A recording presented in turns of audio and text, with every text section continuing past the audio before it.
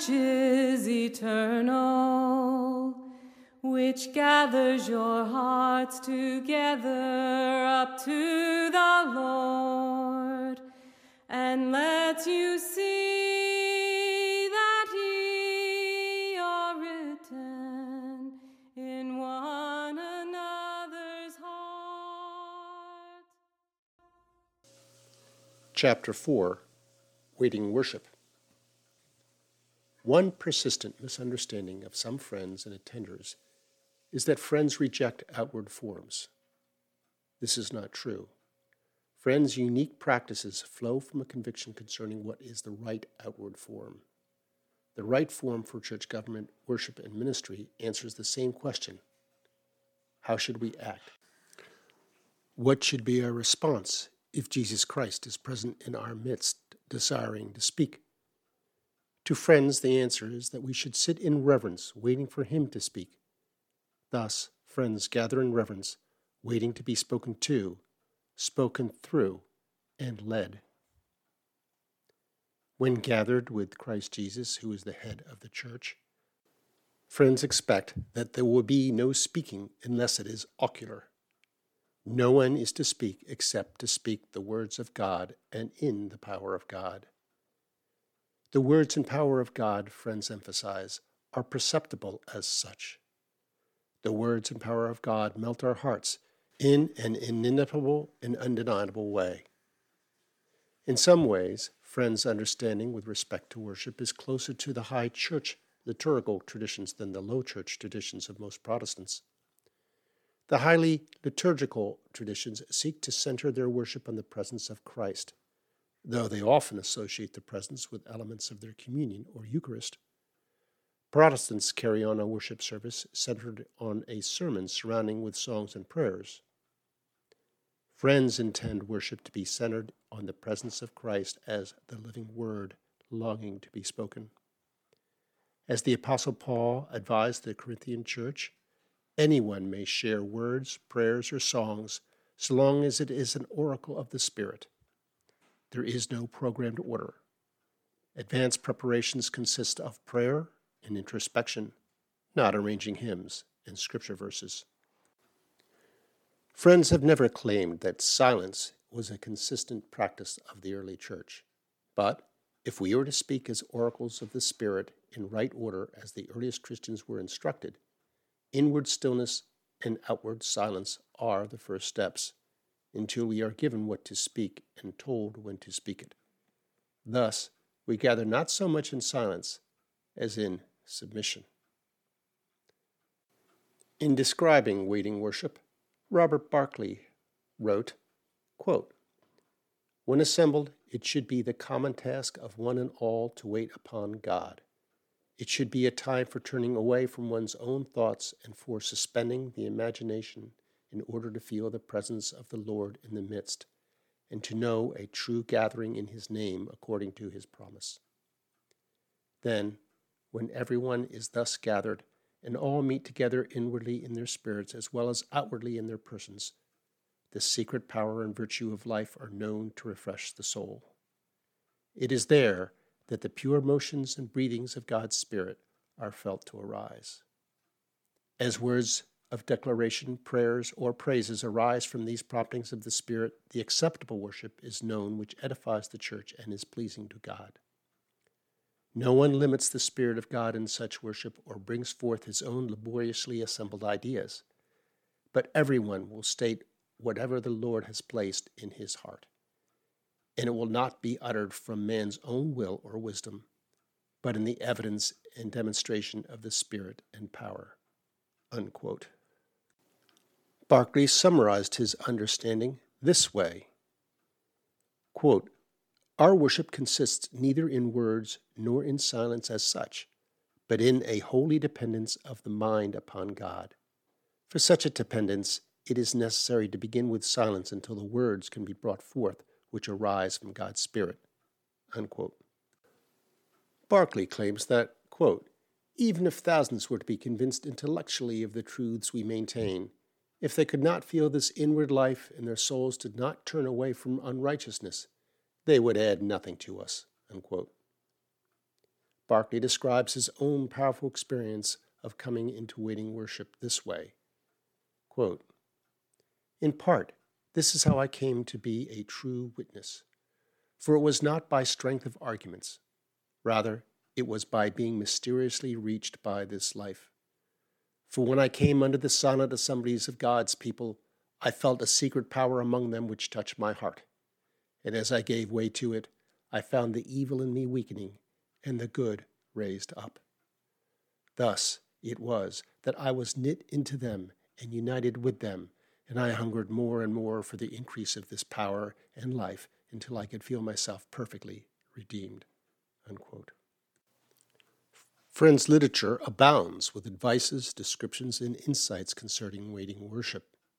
The following selections were published in Britain Yearly Meetings, Faith and Practice in 1994.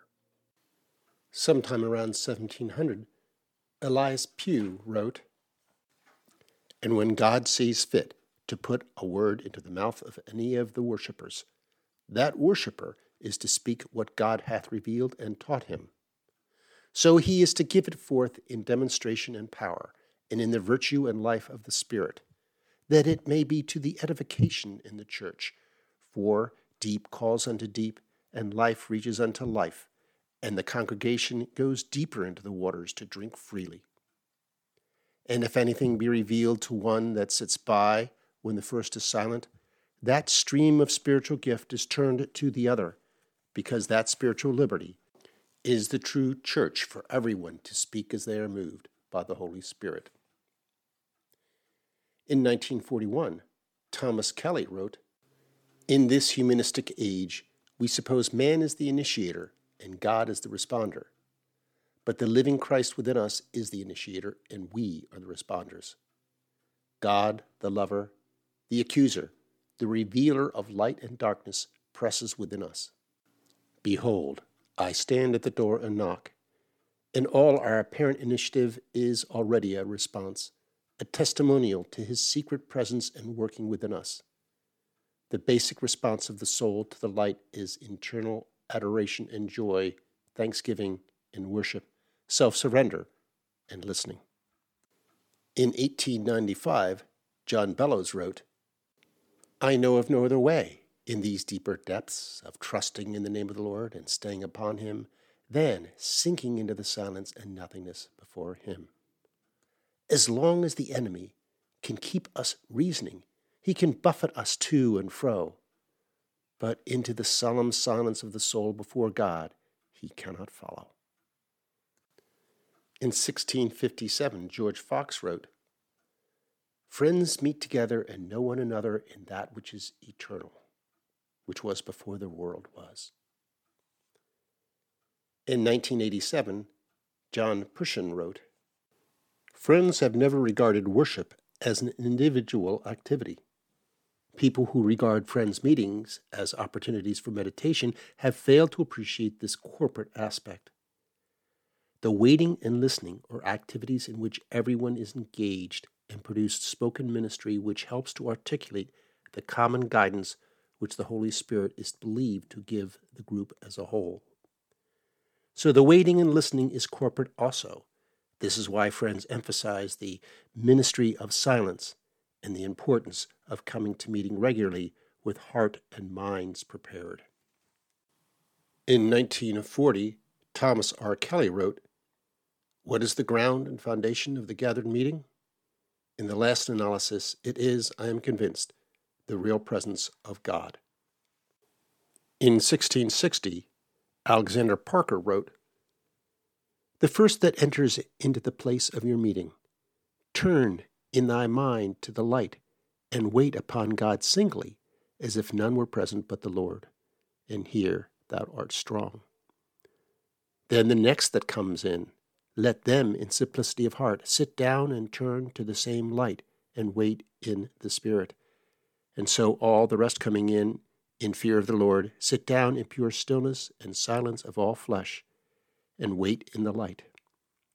Those who are brought to a pure, still waiting upon God in the Spirit are come nearer to God than words are. For God is a spirit, and in the Spirit is he worshipped.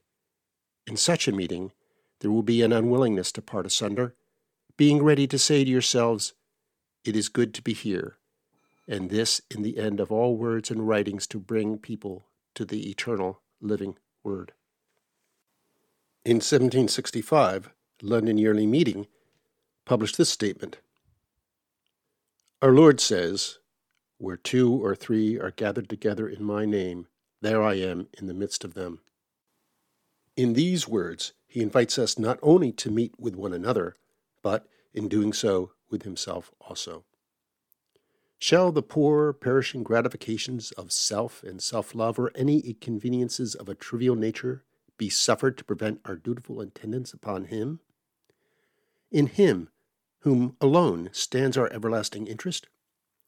Shall a cloudy sky, a little wet, a little cold, a little ease to the flesh, a view to a little earthly gain, or any common incident, furnish an excuse for declining this duty, and thereby depriving ourselves of the blessed advantage, often vouchsafed to the faithful, of enjoying heavenly communion together in the Spirit with the Lord of life and glory? In 1741, John Woolman wrote, "I went to meetings in a reverent state of mind, and endeavored to be inwardly acquainted with the language of the true shepherd.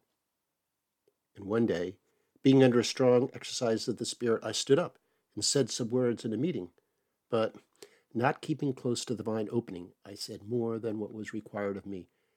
And being soon sensible to my error, I was afflicted in mind for some weeks, without any light or comfort, even to that degree that I could take satisfaction in nothing. I remembered God and was troubled, and in the depth of my distress he had pity on me, and sent the Comforter. I then felt forgiveness for my offense, and my mind became calm and quiet, being truly thankful to my gracious Redeemer for his mercies. And after this, feeling the spring of divine love opened, and a concern to speak, I said a few words in a meeting in which I found peace. This, I believe, was about 6 weeks from the first time, and as I was thus humbled and disciplined under the cross, my understanding became more strengthened to distinguish the language of the pure Spirit which inwardly moves upon the heart, and taught me to wait in silence, sometimes many weeks together, until I felt that rise which prepares the creature to stand like a trumpet, through which the Lord speaks to his flock." In 1734, John Churchman wrote, "Ministry should be of necessity and not of choice, and there is no living by silence or by preaching merely." In 1657, George Fox wrote, "The intent of all speaking is to bring into the life, and to walk in, and to possess the same, and to live in, and enjoy it, and to feel God's presence." Mind that which is eternal, which gathers your hearts together up to the Lord, and lets you see that ye are written in one another's heart.